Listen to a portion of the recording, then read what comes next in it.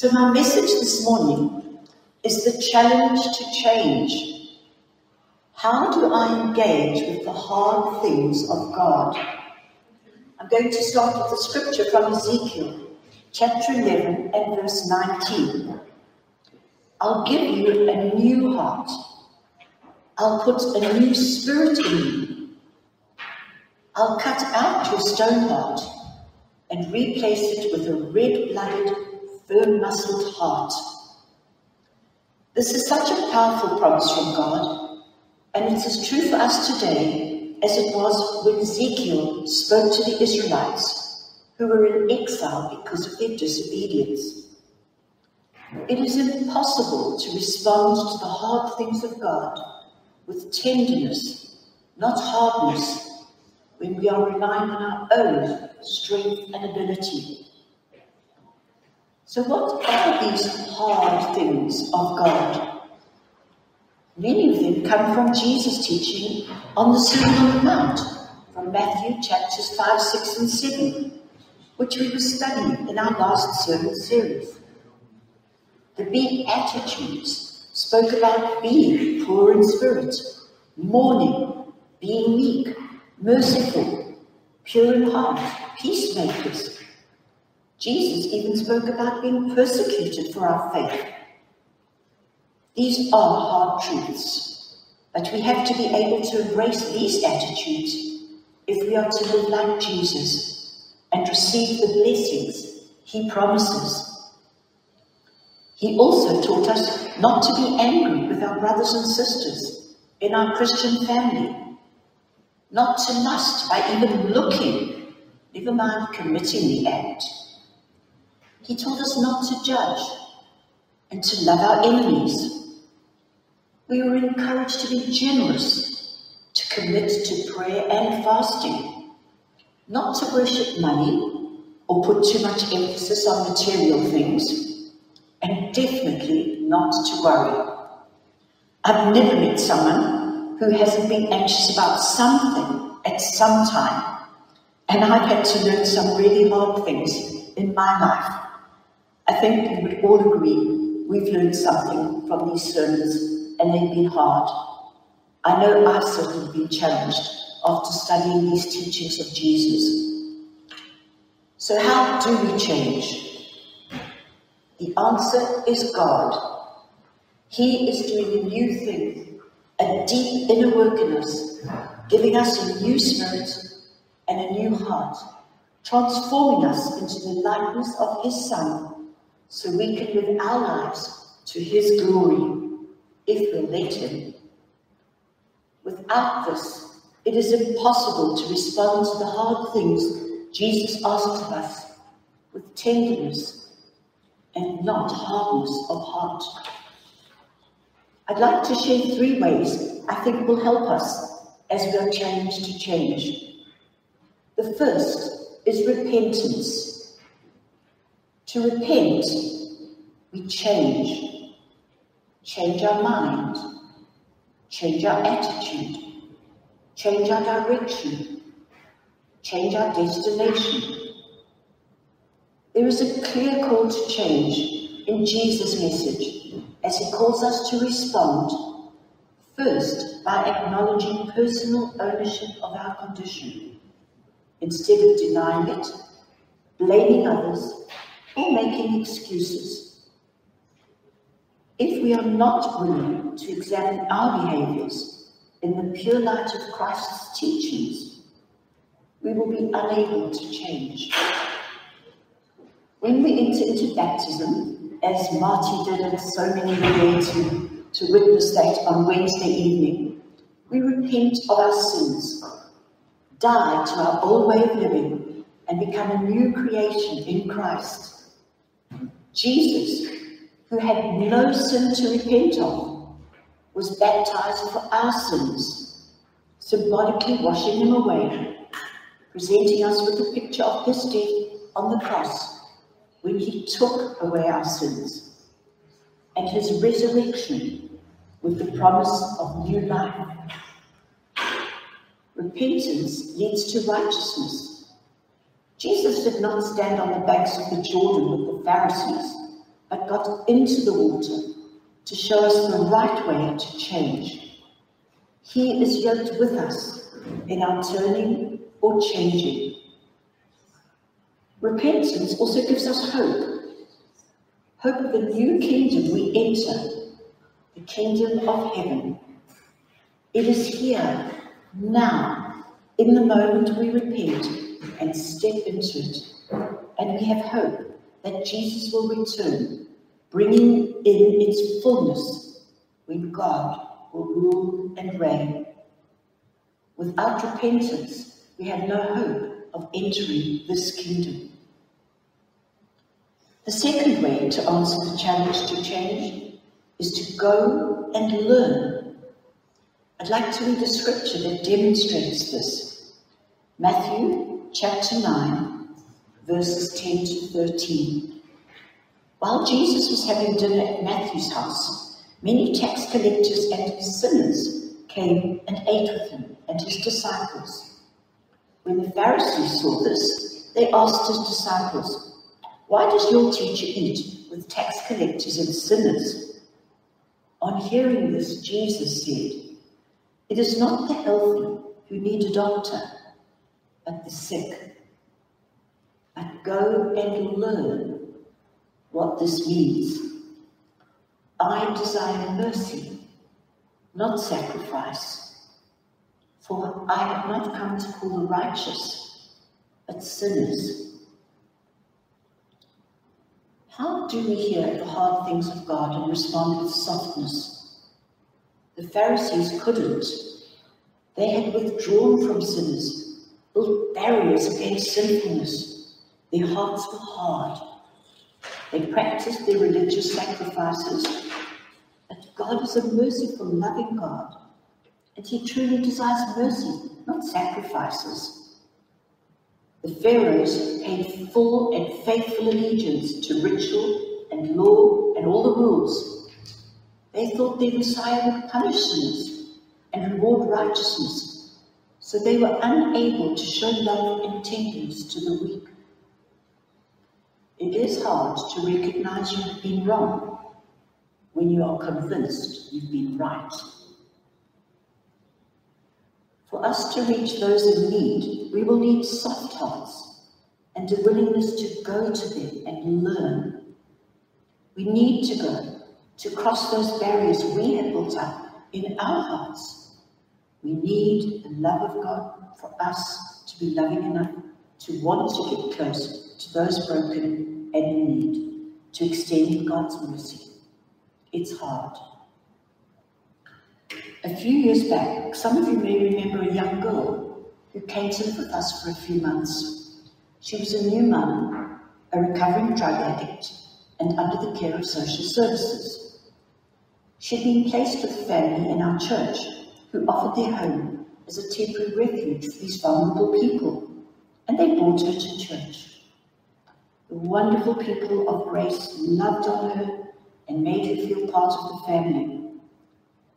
But she behaved so badly towards her baby and the family hosting her that she was removed and placed in a secure mother and baby unit where her behavior could be monitored. As her pastor, I was privileged to be allowed to visit her once a week. Unfortunately, her behavior didn't improve, and it was decided she was unfit to care for her baby, and he was removed, placed in foster care, and later adopted.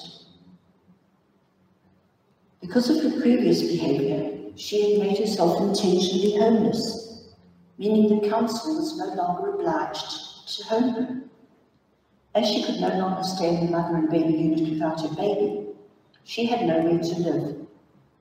She literally was homeless, so she came to stay with us. Sad to say, it was a real nightmare. I won't go into details. We showed her love and acceptance with boundaries, but our lifestyle was so different to what she'd been used to that one day she left without saying a word. We later discovered she'd moved in with a friend and was doing drugs again. It really hurt, and I felt an abject failure and so defeated that she hadn't seen the tender of love that God had for her in me. So why am I telling you this? So often we hear wonderful testimonies of God changing lives, and we're encouraged and blessed. But not all stories have happy endings. That's not the point. We are called to love the lost, and we can only do that if we are willing to cross that barrier and go and learn.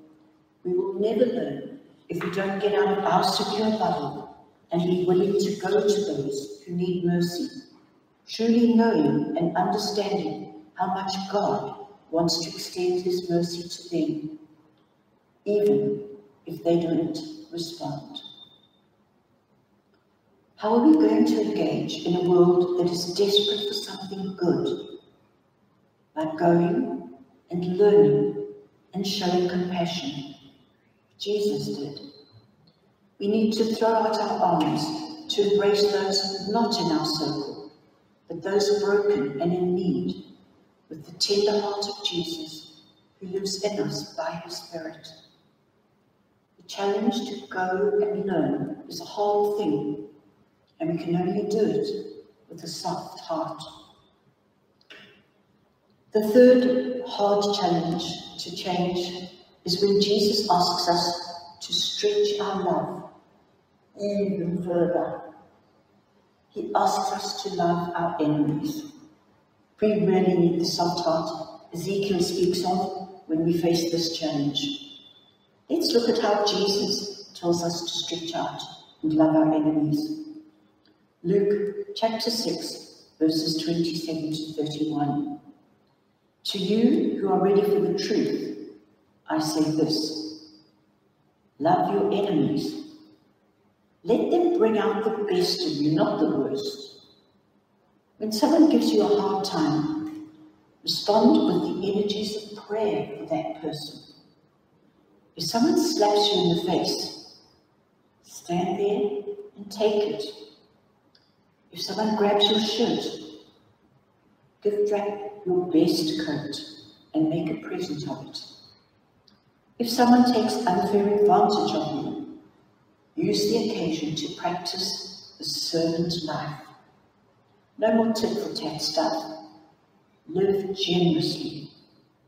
Here is a simple rule of thumb for behavior. Ask yourself what you want people to do for you. Then grab the initiative and do it for them. And again in Matthew chapter 5, verses 43 to 48. You've heard that it was said, love your neighbor and hate your enemy. But I tell you, love your enemies and pray for those who persecute you, that you may be sons of your Father in heaven. He causes the sun to rise on the evil and the good, and sends rain on the righteous and the unrighteous. If you love those who love you, what reward will you get? Are not even the tax collectors doing that? And if you greet only your brothers, what are you doing more than others? Do not even pagans do that? Be perfect, therefore, as your heavenly Father is perfect. We need a soft heart to receive hard things. To love our enemies, can our love expand past our natural inclination or hard heart and lead us to the Father's love? When someone sets out to hurt us, our natural inclination is to want revenge, to do something, and do it to them as they did to us. Instead, can we adopt Jesus' approach by first seeking their good? Jesus refused retaliation.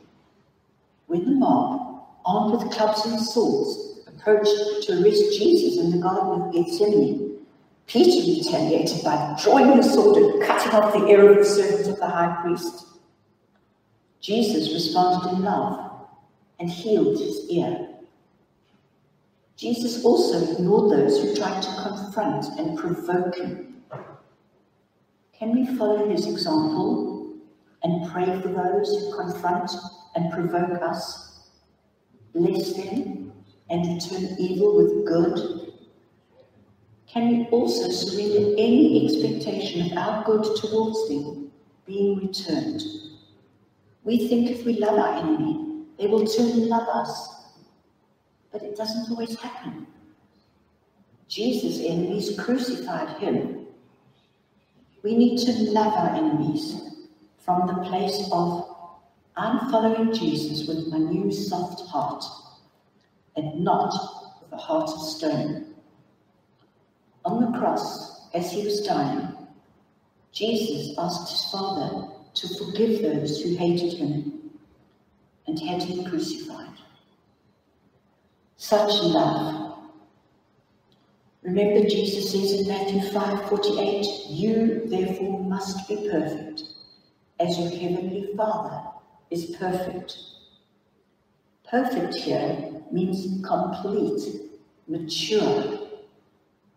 The only way to become perfect is by letting love complete us and perfect us.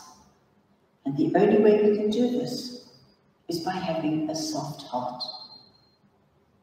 This is how we engage with the hard things of God. Are you ready to accept the challenge to change? Mark is going to put the questions up now, so have a little minute to look at that, and then if you can come off YouTube, and all the details to Zoom on, as we usually do, are in the email that Mark sent out to you. So once you've got the questions, switch off your Zoom, your YouTube, and go into Zoom, and we'll meet you on the screen. So thanks, everyone. God bless. I've said so. Read the question. No, you read it. Me read it out loud. So here I go. Number one, what touches you most or stands out to you from this message? Number two, which of the three ways challenges you the most and why? They are repentance, go and learn, and stretch your love even further. And last question, or instruction, pray for each other to have soft hearts in the area where you most need to have change.